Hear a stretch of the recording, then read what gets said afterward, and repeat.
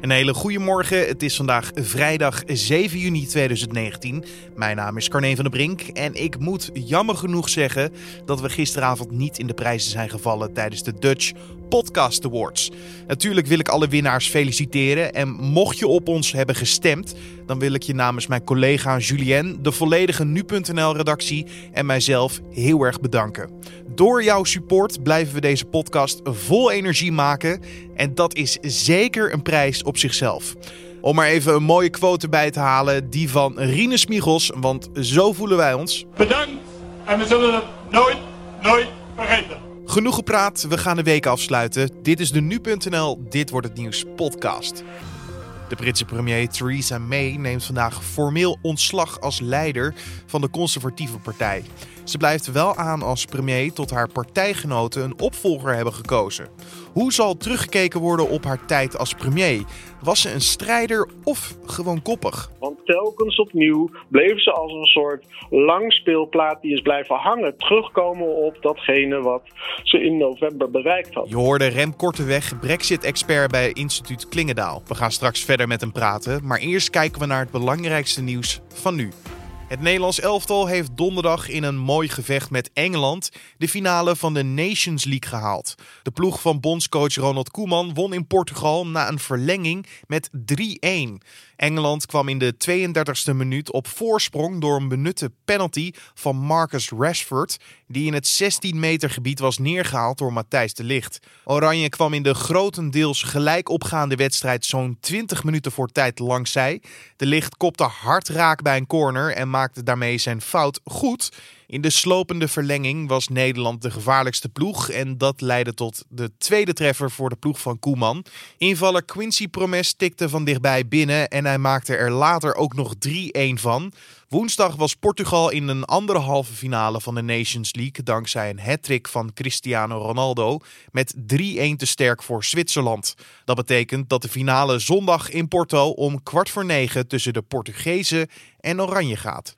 De Verenigde Arabische Emiraten hebben bij de Veiligheidsraad van de Verenigde Naties aangegeven dat sabotage van een 4-tal tankers voor de kust van het land op 12 mei een gecoördineerde actie moet zijn geweest in opdracht van een bepaald land. De Verenigde Arabische Emiraten werd in deze uitspraak gesteund door Noorwegen en Saoedi-Arabië. Maar ze willen niet zeggen welk land zij voor de aanvallen verantwoordelijk achten. Iran werd ook niet genoemd, want het land wordt door de Verenigde Staten gezien als de schuldige van de sabotage. De Amerikaanse nationale veiligheidsadviseur John Bolton zei op 29 mei dat gebruik was gemaakt van zeemijnen die vrijwel zeker uit Iran komen. Iran heeft de beschuldigingen altijd ontkend. De politie van New York heeft donderdag 50 jaar na dato excuses gemaakt voor de inval in de Stonewall Inn. Dat is een homobar in de wijk Greenwich. De inval leidde tot de zogenoemde Stonewall-rellen die dagen duurden en waarbij homo's, lesbiennes en travestieten massaal demonstreerden. De politie noemde de inval van 28 juni 1969 discriminerend en onderdrukkend. Voorvechters van gelijke rechten voor leden van de LHBT-gemeenschap vragen al jaren om excuses en noemen deze verontschuldigingen een stap voorwaarts. Omwonenden van Tata Steel hebben donderdagavond forse kritiek geuit vanwege de gezondheidsrisico's die de van de staalproducent afkomstige grafietregens met zich meebrengen. Ze uiten hun zorgen tijdens een bewonersavond in Wijk aan Zee, waar Tata Steel-directeur Hans van den Berg plannen presenteerde waarmee de overlast de komende jaren verminderd moet worden. De zorgen van omwonenden kwamen voort uit het rapport dat het RIVM eerder deze week uitbracht. Daarin staat dat in de stofregens van Tata Steel ongewenste hoeveelheden lood, mangaan en vanadium zitten. Kinderen in de omliggende dorpen, zoals Wijk aan Zee, kunnen tijdens het buitenspelen aan die ongewenste hoeveelheden worden blootgesteld. En het RIVM adviseerde om kinderen goed hun handen te laten wassen en speeltoestellen schoon te houden. De grafietregens, die onderdeel zijn van de stofregens, worden volgens Tata Steel vanaf april 2020 niet meer verspreid. Het proces waarbij mogelijke grafietregens vrijkomen vindt dan plaats in een nieuwe hal. En daar kijken we naar het gesprek van vandaag, oftewel dit wordt het nieuws. De Britse premier Theresa May neemt vandaag formeel ontslag als leider van de conservatieve partij. Ze blijft wel aan als premier tot haar partijgenoten een opvolger hebben gekozen. Die interne partijverkiezing begint volgende week, maar in feite zijn ze al lang begonnen. Over wat voor erfenis Theresa May achterlaat en wie de grote kanshebbers zijn voor het premierschap, dat kan Rem Korteweg, Brexit-expert bij instituut Klingendaal, ons vertellen. Theresa May laat nog een hoop onvoltooid werk achter. En dat heeft natuurlijk alles te maken met de Brexit, die zij niet heeft kunnen leveren. Bijna 3 jaar na het referendum. En let wel dat zij aangetreden is in 2016 onder het credo Brexit means Brexit. En dat zij zichzelf heel erg naar voren heeft geschoven als de premier die niet ideologisch in het Brexit dossier staat, maar dat zij, zoals de Britten zeggen, she gets the job done. Dus had zichzelf naar voren geschoven als de pragmatische leider die het klusje gaat klaren. En ja, dat is natuurlijk niet gelukt. En wat ook een beetje wrang is dat ondanks het feit dat zij natuurlijk door Brexit op het plus is komen te zitten, had zij een grote sociaal-economische agenda voor het Verenigd Koninkrijk. Ze zou zich inzetten om de ongelijkheid in het land aan te pakken, om kansarme groepen, om die een steuntje in de rug te geven, om conservatisme met een modern jasje, om dat vorm te geven. Ja, daar is weinig van terechtgekomen, omdat de Britse politiek en haar premierschap volledig in de ban is geweest van de onderhandelingen, niet alleen met de Europese Unie, maar ook met haar eigen achterban, haar kabinet en niet in het minst met het parlement. Het ging alleen maar over Brexit de afgelopen ambtsperiode van Theresa May. Want ze wordt nu heel vaak omschreven als een koppige vrouw. Een vrouw die standvastig was in wat zij wou bereiken met de Brexit. Moeten we haar premierschap dan ook op die manier omschrijven? Nou ja, zij was zeker standvastig. En de negatieve variant van standvastig is dat ze koppig was. Of dat ze eigenlijk niet luisterde naar andere geluiden om zich heen. En dat was ook wel degelijk wat haar leiderschapsstijl een beetje karakteriseerde. Ze kijkt naar hoe zij telkens opnieuw datzelfde uittredingsakkoord weer voorlegde aan het Britse parlement, nadat ze in eerste instantie een historische nederlaag in het parlement had geleden, dat ze er toch weer op terugkomt om het nog een keer te doen en nog een keer te doen. En dat kan je er wel aanrekenen, dat wordt haar ook aangerekend. Aan de andere kant, het uittredingsakkoord wat bereikt was met de Europese Unie, is gegeven de rode lijnen die zij zelf gesteld had, as good as it gets. Dat was het maximaal haalbare. En dat is iets wat de Britse politiek maar moeilijk kan verteren. De Europese Unie die heeft altijd gezegd van ja, dit is het uittredingsakkoord wat wij met jullie kunnen bereiken, gegeven de rode lijnen van Theresa May, die zegt van we willen uit de interne markt, uit de douane-Unie en weg van het juridisch overzicht van het Hof van Justitie. Dus ze was aan de ene kant standvastig, maar ze heeft zichzelf ook in die positie laten manoeuvreren. En dat heeft haar geen succes gebracht. Want telkens opnieuw bleef ze als een soort langspeelplaat die is blijven hangen, terugkomen op datgene wat ze in november bereikt had. Maar wat betekent dit allemaal voor de Brexit? Staan we nu echt stil of is het misschien wel fijn om straks iemand binnen te halen met een frisse blik? Ja, allereerst is het goed om te realiseren dat we voorlopig gebeurt er niks. Dus Theresa May die neemt vandaag officieel afscheid. Dat betekent dat maandag begint officieel de leiderschapsstrijd. Die is natuurlijk onofficieel al lang begonnen.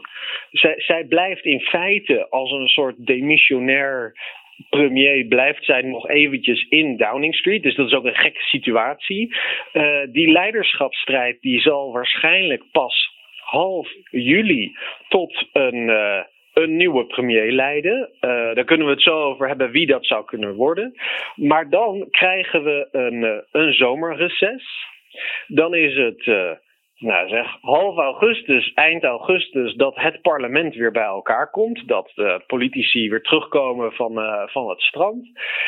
Dan in september gaat de conservatieve partij zich klaarmaken voor het conservatieve partijcongres. Wat altijd een heel belangrijk moment is op de politieke kalender in het Verenigd Koninkrijk. Eind september is dan het eerste officiële moment dat die nieuwe premier zichzelf of haarzelf kan presenteren aan het volk en het land. Ja, en dan is het eind september. En dan hebben we nog maar een maandje te gaan tot de deadline van 31 oktober. Dus aan de ene kant is het, staat het nu eventjes stil, maar het is absoluut een stilte voor de storm. Dus ik verwacht dat we tot eind september niet heel veel gaan horen in termen van inhoudelijke onderhandelingen of gesprekken met Brussel. Maar dat het straks in alle hevigheid in begin oktober weer terugkomt. Mm-hmm. En we hebben het al, je zei het net al, we moeten het zeker hebben over de opvolgers, over de kanshebbers. Wie zijn op dit moment de frontrunners? Er zijn een stuk of 11 kandidaten die zichzelf naar voren hebben geschoven. En daarvan zijn een aantal hele onbekende namen en een aantal veel bekendere. Het zal de luisteraars niet verbazen dat degene met de hoogste kans volgens de Engelse wetkantoren, dat Boris Johnson is. Dus Boris Johnson, de oud-burgemeester van Londen, oud-minister van Buitenlandse Zaken in het kabinet van Theresa May, oud-leider van de Leave-campagne tijdens het referendum, heeft de grootste naamsbekendheid onder politici in het land, wordt sterk gesteund door de conservatieve partijleden, maar ligt toch wat moeilijk binnen de eigen conservatieve fractie. Nou, dan heb je de 3 andere frontrunners, zoals je zegt. Dat zijn Jeremy Hunt, dat is de huidige minister van Buitenlandse Zaken, oud-minister van Volksgezondheid. Michael Gove, de partner van Boris Johnson tijdens de campagne voor het referendum in 2016. En op dit moment minister van Landbouw. En als vierde zou je dan Dominic Raab kunnen noemen, de voormalige minister voor Brexit-zaken. En die 4, daar lijkt het nu een beetje tussen te gaan. Maar van alles kan nog gebeuren. Dat heeft ermee te maken dat de manier waarop de conservatieve partij nieuwe leiders kiest, dat is een beetje een grillig proces. En dat bestaat eigenlijk uit 2 stappen. Enerzijds wordt er aan de conservatieve fractie gevraagd, dus de parlementsleden zelf, welke 2 kandidaten van het lange lijstje van mensen die zichzelf naar voren schuiven, zij zouden selecteren om voor te leggen in de tweede fase aan het volledige conservatieve partijledenbestand. Dus wat er gebeurt is, de conservatieve fractie die kiest zelf 2 kandidaten en dat doen ze trapsgewijs. Dus als er 11 kandidaten zijn, dan gaan ze daarover stemmen en dan blijven er 10 over en dan blijven er 9 over en dan blijven er 8 over. Dus dat is een lang trapsgewijs proces. Dan blijven er 2 kandidaten over en die worden voorgelegd aan de honderden duizenden partijleden in het land. Maar dan hebben we het over eind juli. Wat voor tijdspannen denken we dan? Ja, zoiets. Dus eind juli is de verwachting dat er in ieder geval een premier is. Het zou wat sneller kunnen gaan. Dus toen David Cameron aftrad na het referendum in 2016. Toen was het vrij kort. Toen is er 6 weken overheen gegaan. En dat zou in dit geval ook zo kunnen zijn. Dus ik verwacht niet dat het veel langer gaat duren dan eind juli. Met als grote favoriet op dit moment Boris Johnson. Maar dat kan nog spannend worden. Ja, het kan nog spannend worden. En het is misschien ook goed om te vermelden dat de conservatieve fractie, die staan niet allemaal als 1 man achter Boris Johnson. Boris Johnson is een zeer polariserend figuur. Maar wat Boris Johnson mee heeft, is dat de conservatieve leden van de partij, de mensen in het land, allereerst vanwege zijn naamsbekendheid, maar ook vanwege zijn harde opstelling op het Brexit-dossier, die geniet ongelooflijk veel steun. Dus voor Boris Johnson gaat het erom om bij die twee laatste kandidaten te komen. En het zou zomaar eens kunnen zijn dat vanwege de splitsing in de conservatieve partij, dat we straks in die selectieronde, dat we 2 kandidaten krijgen. Eentje die een wat zachtere Brexit voorstaat. En dan moet je denken aan zo iemand als Jeremy Hunt of Michael Gove. En 1 kandidaat die een harde Brexit voorstaat. En dat zou zomaar eens Boris Johnson kunnen zijn. En als dat gebeurt, dan worden de kansen van Boris Johnson wel heel erg groot. Als hij bij die laatste 2 terechtkomt. Je hoorde Rem Korteweg, Brexit-expert bij Instituut Klingendaal. In Parijs begint vandaag het WK vrouwenvoetbal met een wedstrijd tussen gastland Frankrijk en Zuid-Korea in groep A. De Oranje Vrouwen, die gelden als kanshebber voor de titel, komen dinsdag tegen Nieuw-Zeeland pas voor het eerst in actie. Frankrijk-Zuid-Korea begint vanavond om 9 uur. En automobilisten moeten rekening houden met een drukke avondspits. De ANWB verwacht dat veel mensen er een paar dagen tussenuit gaan vanwege de Pinksteren. En de grootste verkeersdrukte wordt verwacht op de wegen naar de Veluwe, het zuiden, naar de kust en naar de veerdiensten richting de Waddeneilanden. Ook op de wegen in het midden van het land en Zeeland is het tot in de vroege avond druk. De ANWB denkt dat de piek tussen 3 uur en 7 uur ligt. En tennislegendes Roger Federer en Rafael Nadal treffen elkaar vandaag in de middag om 1:10 in de halve finale van Roland Garros. Federer hoopt de Spanjaard voor het eerst sinds 2009 te verslaan op gravel, terwijl Nadal in Parijs zicht wil houden op zijn 12e eindzege. De andere halve finale zal later op de dag plaatsvinden. Die is tussen Novak Djokovic en Dominic Thiem.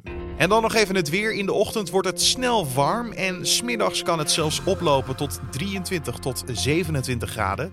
In de loop van de middag en 's avonds trekken er weer een paar stevige regen- en onweersbuien vanuit het zuidwesten over het land. Bij deze buien is de kans op zware windstoot en hagel weer aanwezig. En om af te sluiten nog even wat triest muzieknieuws. Want de Amerikaanse muzikant Dr. John is donderdag op 77-jarige leeftijd overleden aan een hartaanval. Dat meldt zijn familie op Twitter. De in New Orleans geboren Malcolm John Rabenak was een pianist, zanger en songwriter. Hij gebruikte in zijn optredens voodoo-rituelen en droeg extravagante kostuums. Dr. John won gedurende zijn carrière maar liefst 6 Grammys. Ook werd hij in 2011 opgenomen in de Rock and Roll Hall of Fame door zanger John Legend. De familie van Rabenak laat via Twitter weten iedereen die zijn muzikale reis heeft meegemaakt te bedanken. I've been in the right place, but it must have been the wrong time. I done said the right thing, but it must have used the wrong line. I've been on the right trail, but it must have used the wrong call. En dit was dan de Dit Wordt Nieuws podcast voor deze vrijdag 7 juni. Je vindt de podcast natuurlijk elke maandag tot en met vrijdag om 6 uur 's ochtends op de voorpagina van nu.nl en in je favoriete podcast app. Vanmiddag vind je natuurlijk ook weer gewoon een verse Week van Nu aflevering. Onze redactievergadering aan het eind van de week. Altijd in een half uur tot 3 kwartier bespreken we even wat voor week het is geweest met onze redacteuren van nu.nl. En dat zal vanmiddag weer plaatsvinden. Ga die zeker dus luisteren. Heb je nog feedback voor ons? Dat kan je laten weten via podcast@nu.nl of een recensie in iTunes. Mijn naam is Carne van der Brink. Goed om te weten is dat we er maandag niet zijn. Dat komt door Pinksteren, dus wij slapen dan heel even uit. Maar dinsdag staat weer een verse podcast voor je klaar. Een fijn Pinksterweekend en tot dinsdag.